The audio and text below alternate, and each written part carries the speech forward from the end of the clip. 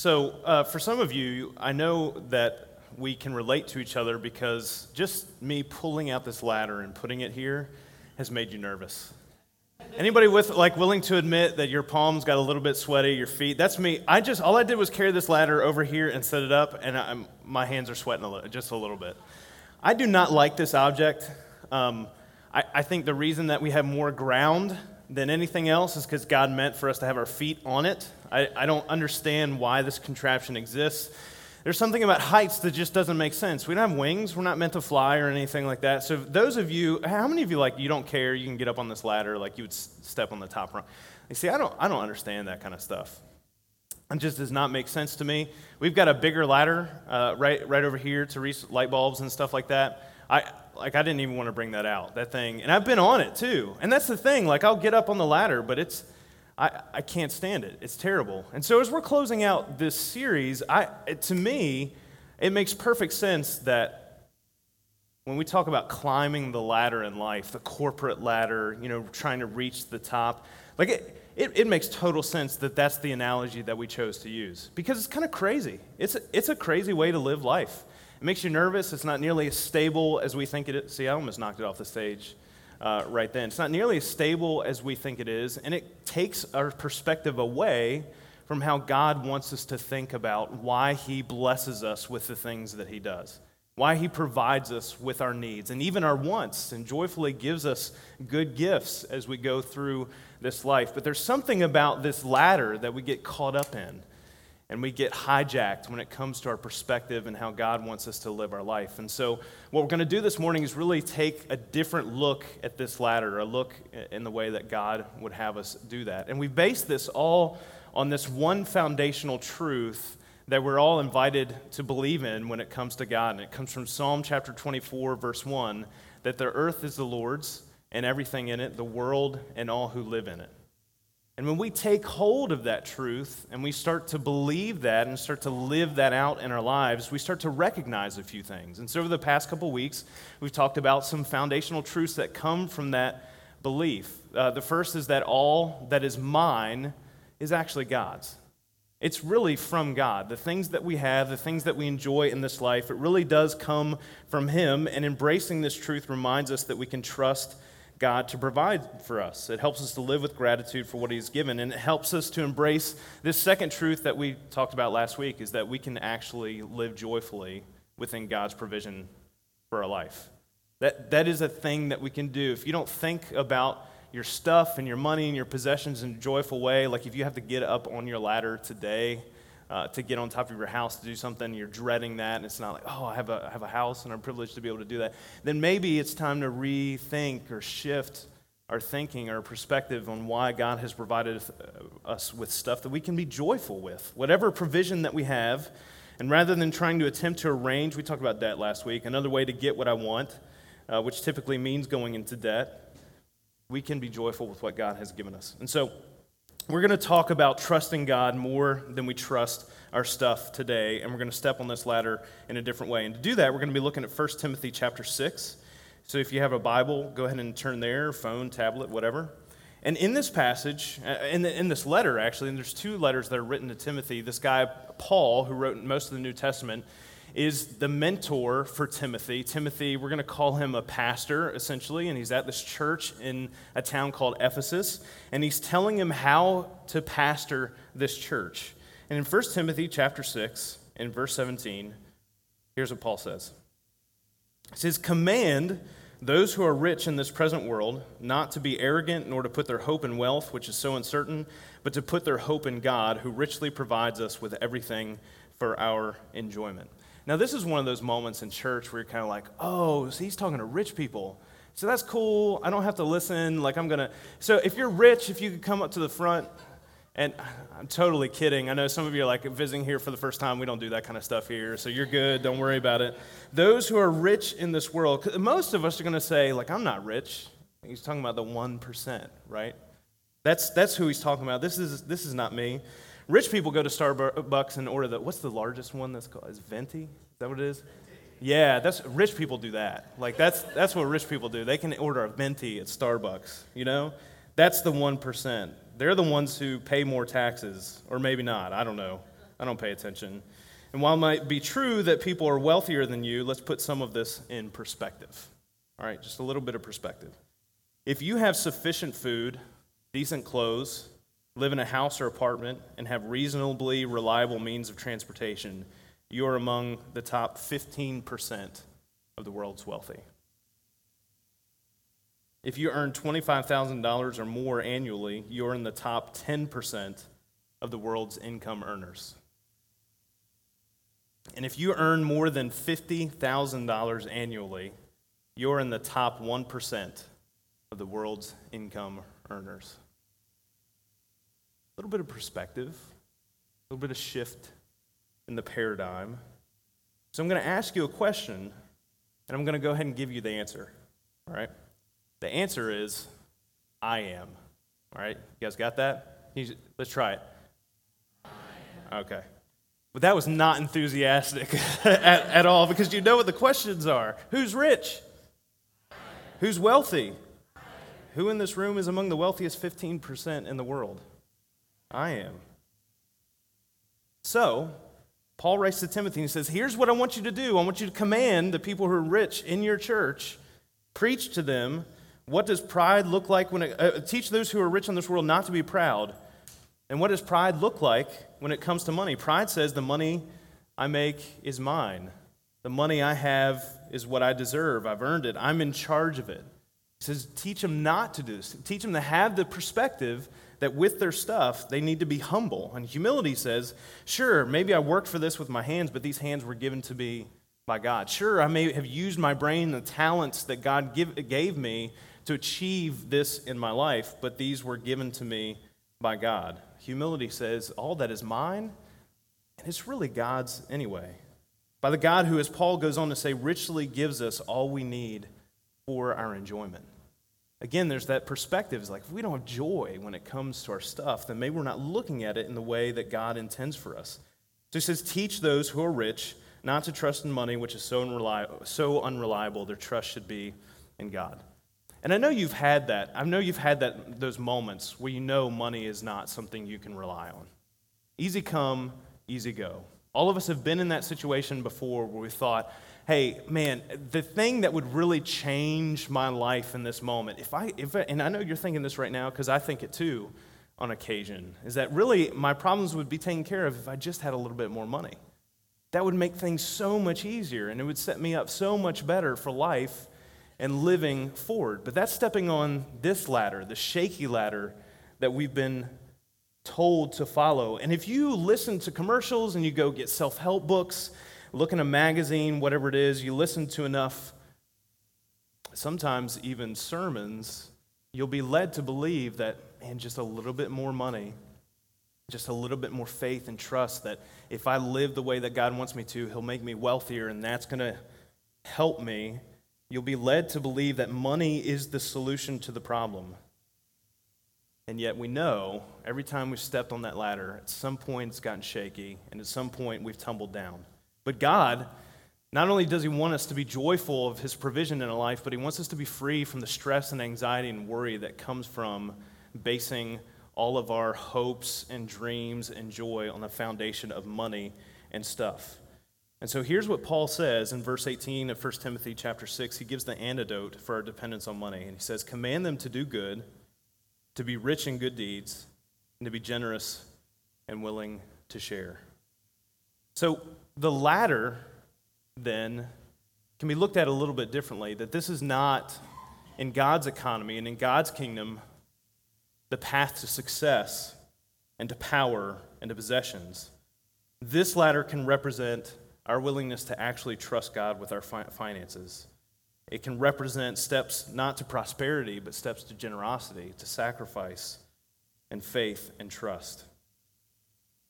But at the foundation, we need to have the promise that we heard from God earlier in our first week in this series. And so I want to read these words from Jesus again. And again, this is from the Message paraphrase. And he says, and this is Matthew chapter 6, what I'm trying to do here is to get you to relax, to not be so preoccupied with getting so you can respond to God's giving.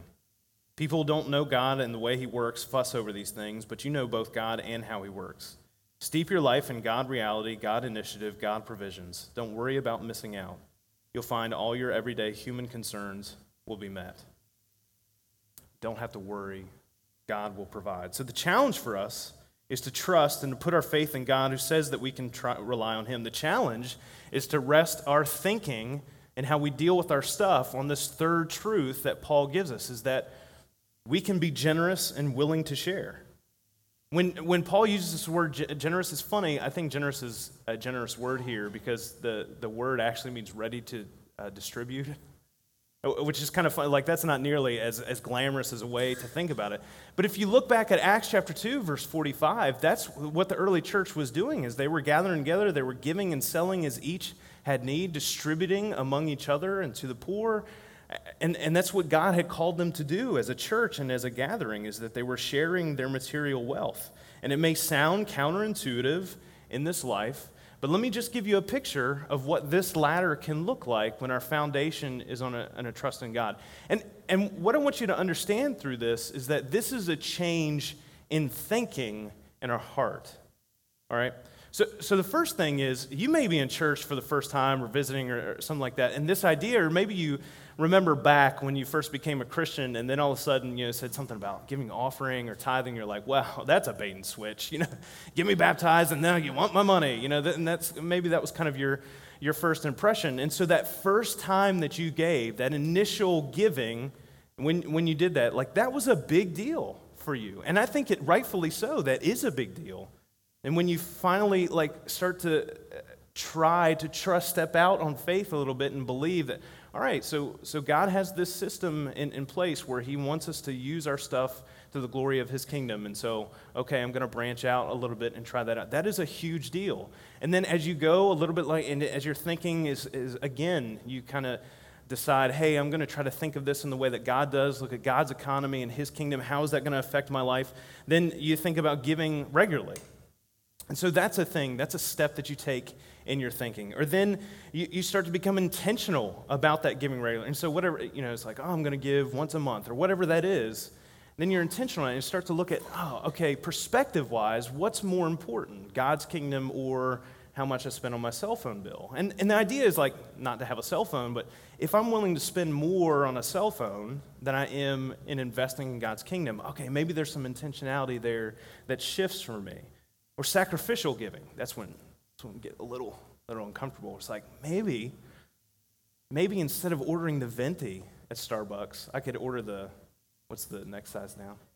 Grande. Yeah, small, medium, large, right? I mean, come on. The medium one, and maybe I could go a little bit without, and maybe that's a step for you, and invest more in God's kingdom. And then, as your thinking progresses, then you get into the legacy giving. And here's how I want you to think about this.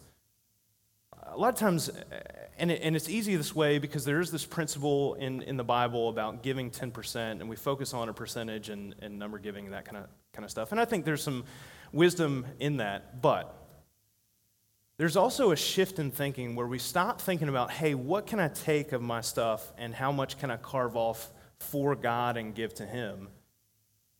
And we flow into this thinking that's more of, okay, how much do I actually need that God's given me provision for that I need to keep? There's a subtlety there. There's a nuance and shift in our thinking where our scope for life is not the top of this ladder, but it's something beyond. It's a scope for eternity, and recognizing that my choices now, even the little things and how I handle my things, don't impact just my life period, but they go far beyond that as well.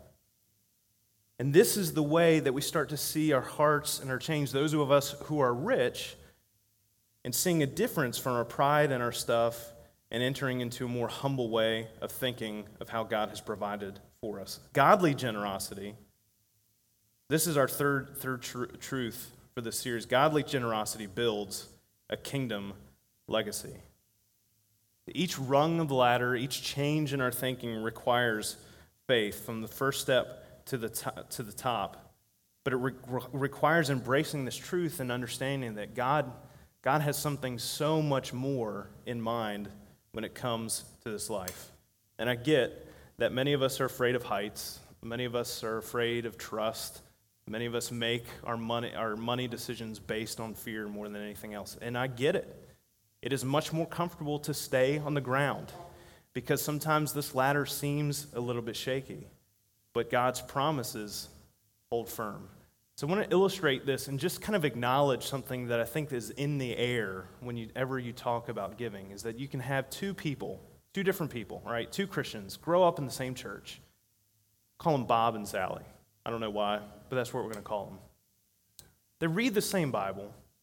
They hear the same messages. They hear the same things about what God says when it comes to how we should think about our things. And yet both approach their life in different ways. Okay, Bob, let's say Bob, when he gets his paycheck, when he thinks about this idea of how he's going to live life and what his goals are, what his hopes and dreams are, and what God has called him to, maybe even, he thinks, man, once I get from A to B, then I will be ready.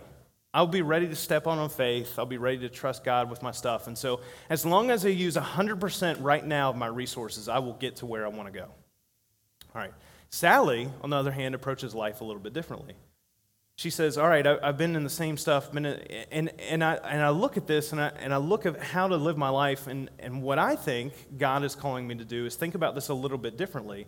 And so when she thinks about how to reach from A to B, Sally's not thinking about, I need 100% of what God gives me to be able to do that. She says, you know what, I really only need 95%, 90%, 85%, whatever it is. Percentage is really not that important. What's important is the heart and the joy that's experienced. And so both of these people, Bob and Sally, are looking at each other, and they're saying, Sally's looking at Bob and thinking, he thinks he needs 100% of his income really to make it through life? That's kind of weird. And Bob is looking over at Sally. She's giving 10% of her income away? Like, that's kind of weird. And they both think each other is crazy. Is that okay to say? All right, is that fair? They both look at each other like they're nuts. It's like, I don't understand this. This is weird. Bob is thinking, man, life is tough. You got to plan, you got to prepare, you got to have all these things on lock. And Sally is looking at Bob and thinking, how can you get from A to B without relying on God? And there's this shift in thinking where you think, man, all I have is God's. And Jesus, man, thank you for eternal life. And I trust you for that, just not with my bank account. Here's what Paul says to Timothy. Command them to do good, to be rich in good deeds, and be generous and willing to share. And in this way, in verse 19, in this way they will lay up treasure for themselves as a firm foundation for the coming age, so that they may take hold of the life that is truly life. There's something that we miss out on when we think that we need all of our stuff in order to get from A to B. The stuff does nothing to help us get from A to B. God does that. God is the one who provides. God is the one who makes that happen. And the reality is, the goal isn't even B. The goal is something much further beyond that. In God's economy, 100% is less than 90%. Or whatever percentage you want to put in there to entrust to his kingdom. With God, there is another level far beyond the top rung of the ladder, beyond what we can achieve. There's also C. C is the place where we get to see God do things beyond what we could ever imagine happening on our own. And you guys know what I'm talking about, because I've seen you give. And I've seen you come together and say, hey, you know what? This baptistry down in Granada, Nicaragua, we're going to come together and we're going to give to that because we know that that's more important. An investment in that kingdom and the lives that will be changed there is more important than my venti, or venti, however you pronounce it, at Starbucks. Venti. Sounds fancier that way. Or man, you know, this community center that they're about to build in Nicaragua. My examples are Nicaragua. Neil just got back from a quick trip down there. We posted some pictures on our Facebook, some updated stuff that they're having. Man, that's amazing. Or the pictures in our video of people that are being baptized, or the things that happen behind the scenes when somebody says, you know what, I've had this thing happen, this emergency happen in my life, and I need I need the church to kind of give and sell as each has needs, and that those things happen. And I see people bringing in huge buckets of paint on a Sunday morning because they know that things are happening and they have these things to share and to give. Man, that happens. And you know that when we trust in God with our money rather than being overwhelmed by our financial situation, that God instead overwhelms us with his provision and his blessing. But most importantly, God has used the money we've entrusted with him to bless others and bring them back to him. I mean, the existence of the church, even of Velocity specifically, is a result of the C, not the A to B. Hundreds of people finding their way back to God, more churches started, ministry in other countries, hope being found because men and women. And by the way, for the record, and students and youth and kids in our church have trusted in God more than you've trusted in money. So Bob and Sally both think each other is crazy. And the question is, which kind of crazy do you want to be? I'm Sally crazy. My life is more of a C story kind of life, and it's because, a little bit crazy to trust in God's economy and his kingdom and his foundation rather than stuff. So what I hope that you'll see is that being generous leads to freedom, that doing good for others is good for your life, as Paul talks about this, that the reason giving is part of our worship is that it's both an acknowledgement of God's sovereignty and lordship over our life and an act of obedience, but there's also the joy of partnering with God in what he's doing in the kingdom.